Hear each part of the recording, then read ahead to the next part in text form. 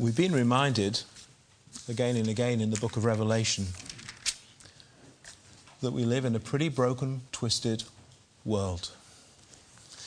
And all of the ills and the sorrows that we experience, some of them, as we've seen already in Revelation, some of them are specifically because we are Christian believers. And because we're Christian believers, that does not make us immune to all the troubles and trials and difficulties that are common to all people in this world. We're seeing that ourselves right now, aren't we? But remember, we saw the Lord Jesus Christ. He's amongst his churches, and he rides out from heaven conquering and to conquer. And he's active, and he's moving in his world. Now, the pictures that John has been given by the Lord Jesus Christ in this revelation, as we've seen, they're different types of pictures, but they're all really providing the same message. It's being reinforced again and again. That we can expect, as Christians, to have all kinds of troubles and persecutions and opposition in this world. Because the world rises up against God. The world rises up against the church. The world very especially rises up against the name of the Lord Jesus Christ.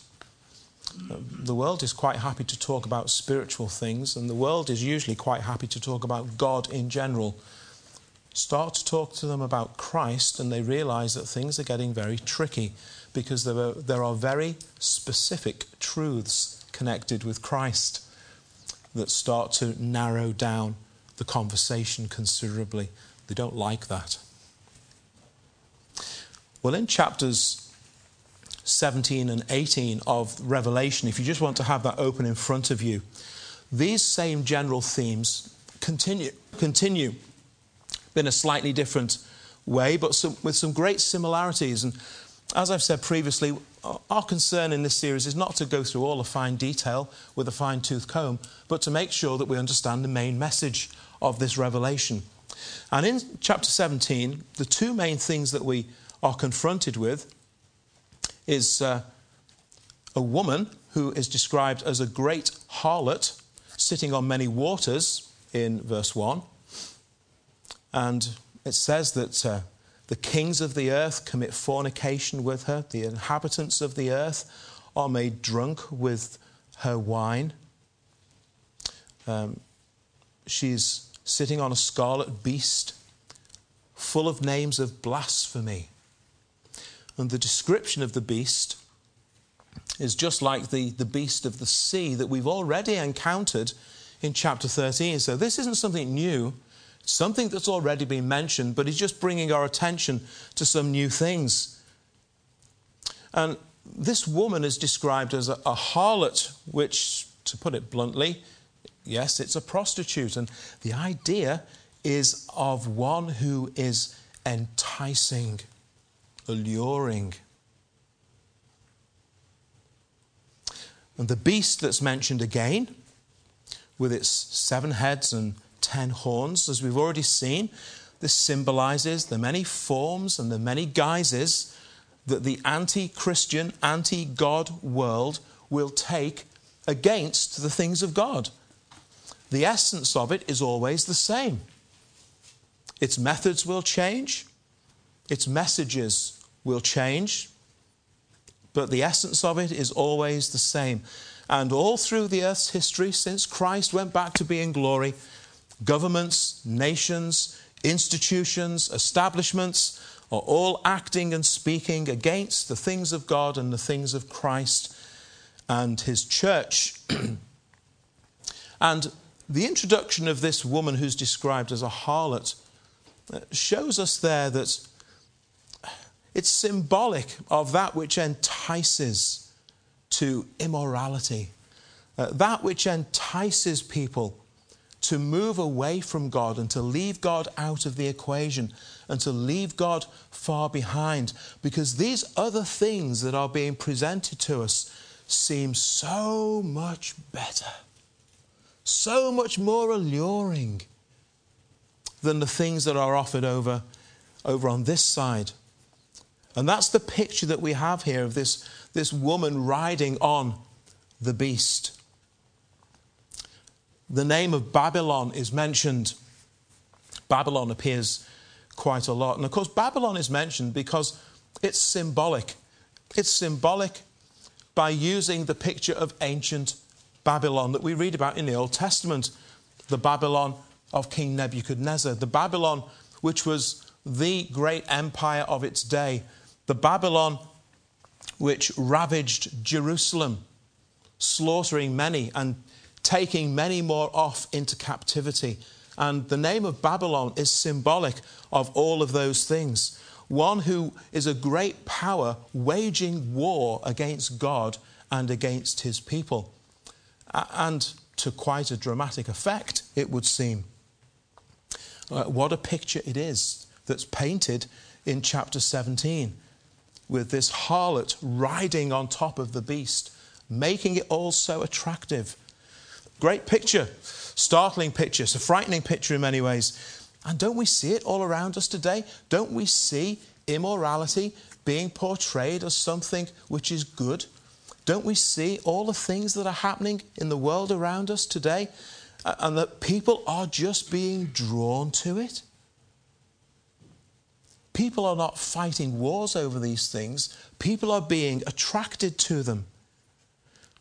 The whole of society has swallowed the philosophy of equality, same-sex marriage, transgender issues, evolution, abortion, and all the rest. They're all just being enticed along. And it seems just it's become a tide that nothing and no one can stop. Well, that's the kind of picture that Revelation 17 is painting.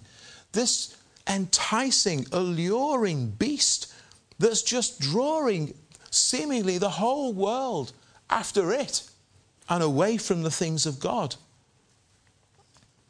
We've got the wonderful graphics and the matter-of-fact way in which theories are presented as facts on our wildlife programs, and the honeydew words of David Attenborough and Brian Cox are just absorbed by everybody.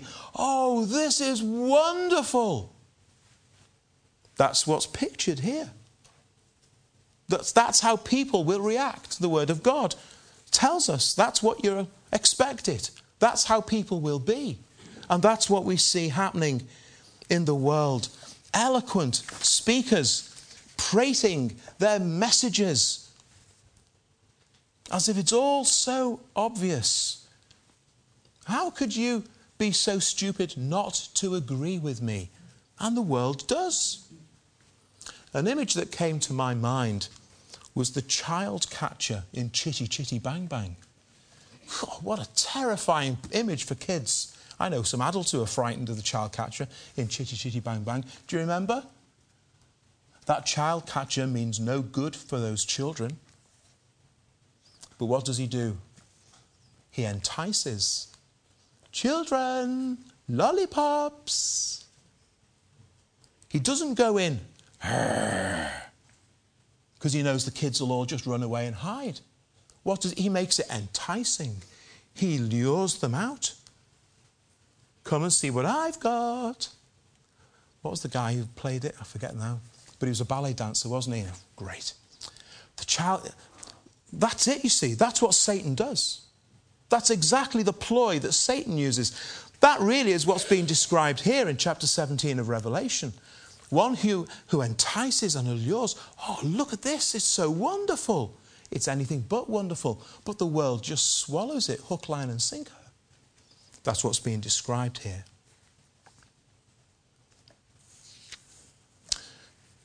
There's a few things, though, that we need to notice.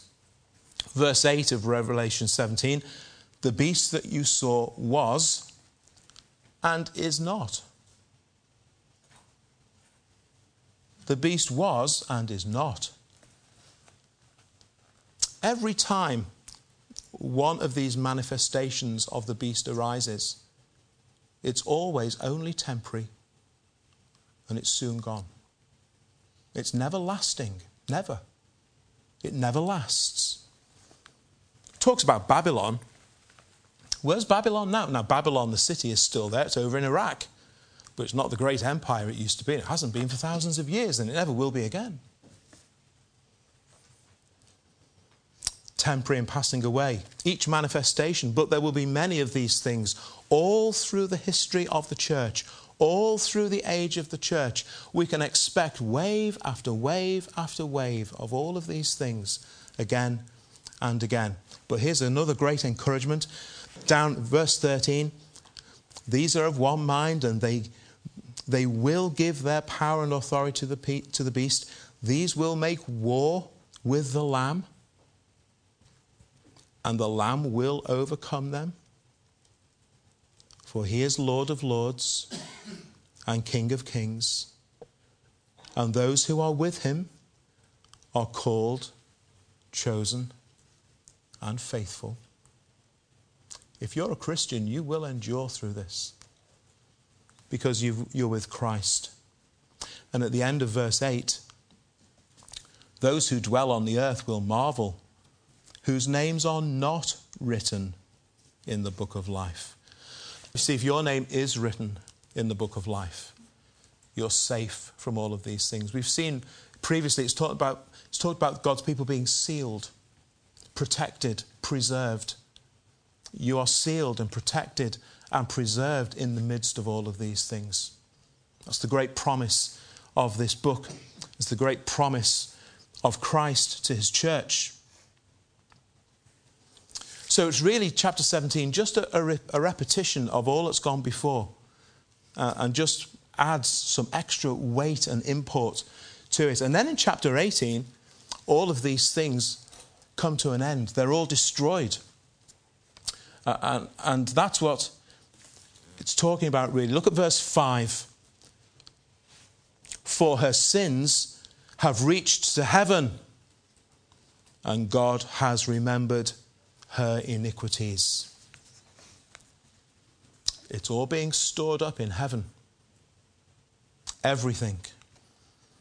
God has not missed a single thing that's happening in his world to his people. Nothing's been missed, nothing's been overlooked.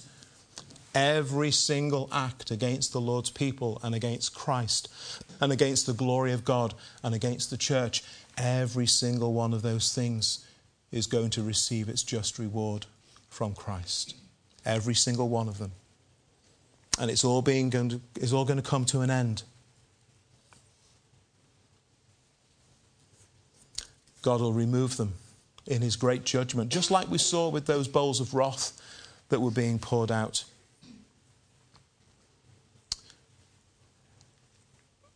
And there'll be places, where all of these things they really do come to an end.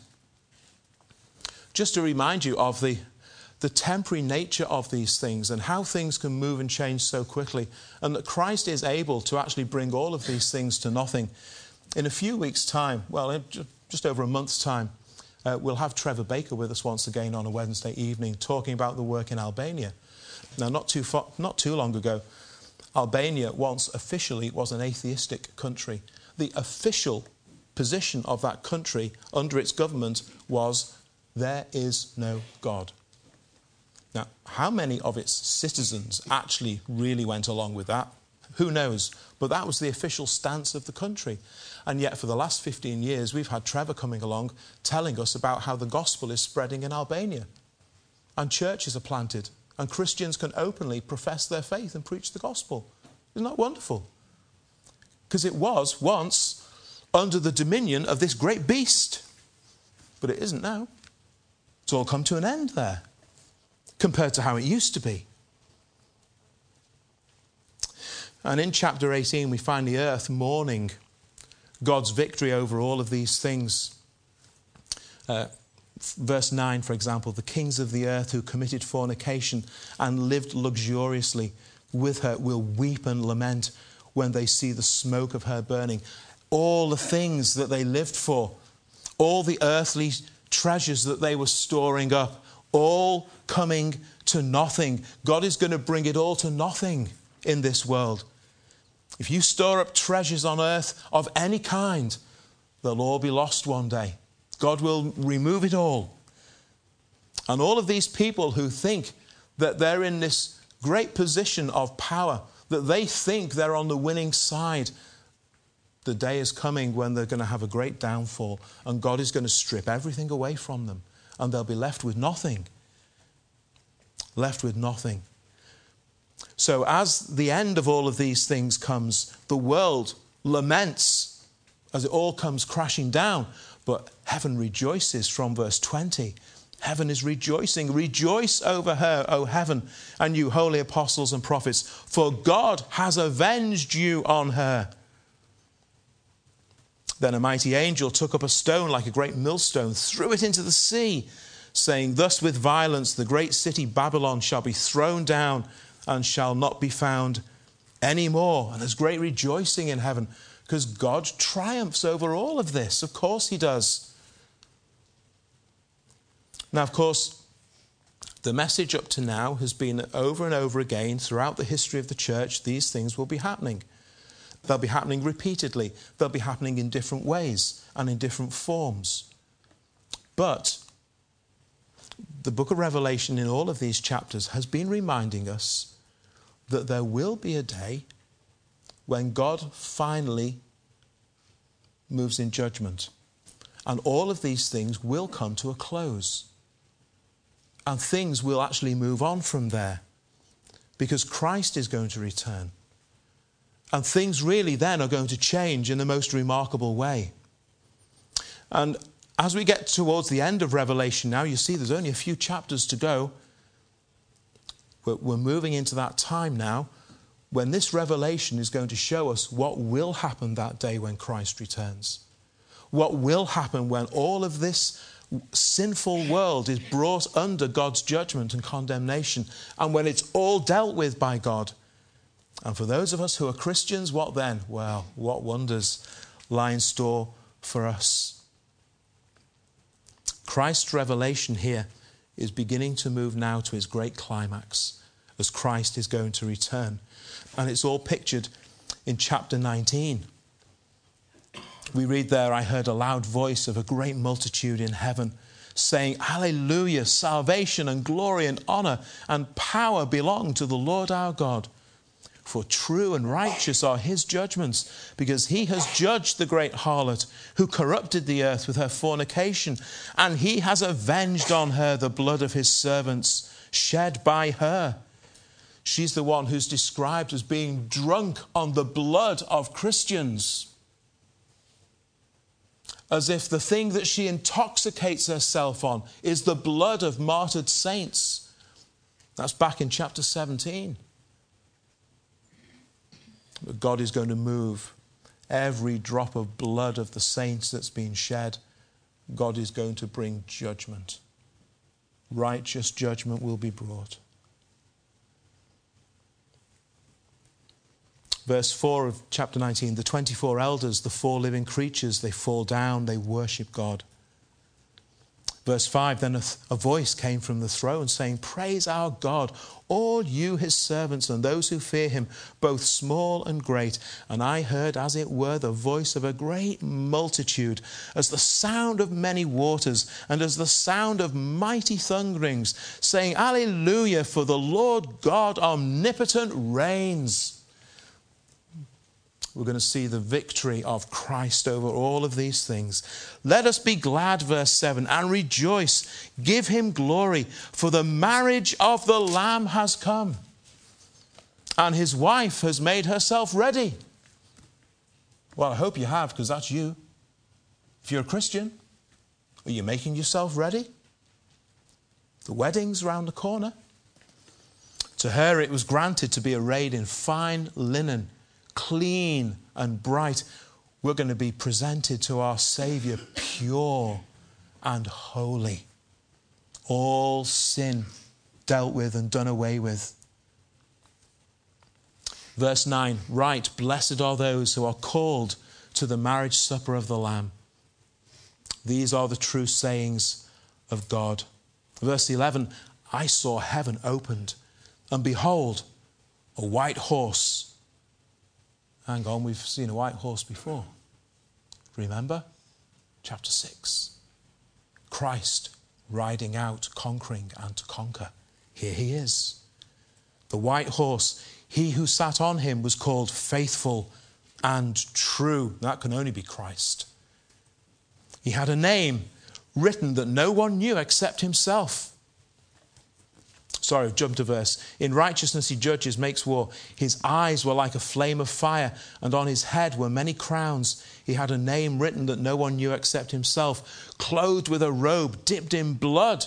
He's the Lamb slain for his people, and his name is called the Word of God. And so the chapter goes on, this great return of Christ. Verse 16, he has on his robe and on his thigh a name written, King of Kings and Lord of Lords. And the whole world is going to see that that is true. Everyone that's ever turned their back on him is going to see that that is true. Everyone who's ever rejected him is going to see that this is true, that this Jesus really is King of Kings and Lord of Lords. There is not a single human tongue that will not be able to stop itself from confessing he is Lord. They might not do it as a saved believer.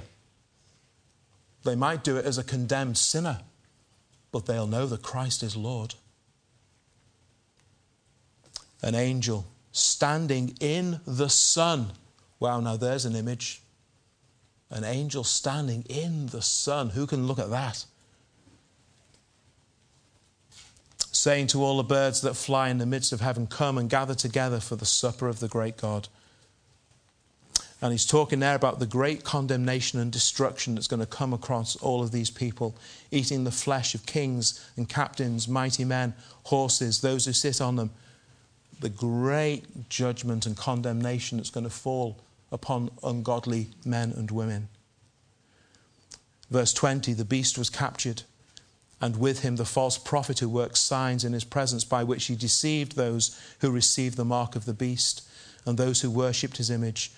See, these are all things that we've seen as we've gone through the chapters. These two were cast alive into the lake of fire burning with brimstone. Now there's a judgment. There's a condemnation. The rest were killed with the sword which proceeded from the mouth of him who sat on the horse. All the birds were filled with their flesh. So you've got this twofold image coming in chapter 19 now. You've got all of Christ's redeemed people, and they are all being swept into this glorious wedding reception. And the whole church of Christ is the glorious bride of Christ. And we're going to be with him. There's a great marriage feast awaiting us. But at the same time, Christ comes and he moves against everyone who has ever rejected him and bring great judgment upon all. We see the glorious love that Christ has for his church. She is his pure bride. What a marvelous picture that is. What a privilege that we have. And the victorious power that Christ will display when he finally moves to bring judgment against all who have been at war with him. Things are now coming to an end. There's more yet to see, but this is the big picture that the Revelation brings. Now, in closing this evening, what's with this marriage feast? What's with this wedding supper? Well, we read a parable in Matthew 22 that Jesus told. A king preparing a great feast and inviting people in. And the vast majority who were invited did not want to know. You see how it links into Revelation? And what do we read there? Well, those people who'd been invited seized the messengers who were coming with the good news and killed them. Well, that's what we've been reading about in Revelation as well. When the king heard about it, he was furious. What does he do? He sends out his armies and he destroys those who've killed his messengers. That's what we've been reading about in Revelation. You see the harmony of the scriptures? Shouldn't surprise us, because this Jesus who's speaking this parable is the same Jesus who gave John the revelation. Of course it is. And the wedding is made ready, and out go the servants. They go into all the highways and byways and they gather people in. And they gather people in. And the king looks around the wedding feast and he sees one man. It could have been a woman. He sees one man. He's not wearing the right clothes. This man has not been robed with the robes of righteousness, which are found only in Christ Jesus. This man has not been clothed with the robes that Christ gives to each one who comes to him in repentance and faith.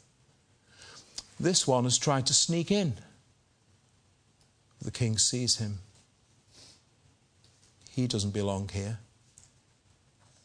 Get rid of him. You see, there's only one right way that you can get into that feast. And that is to be clothed with the right clothes. And those clothes are not clothes of your own. We're told in the Bible that our clothes are as filthy rags before God.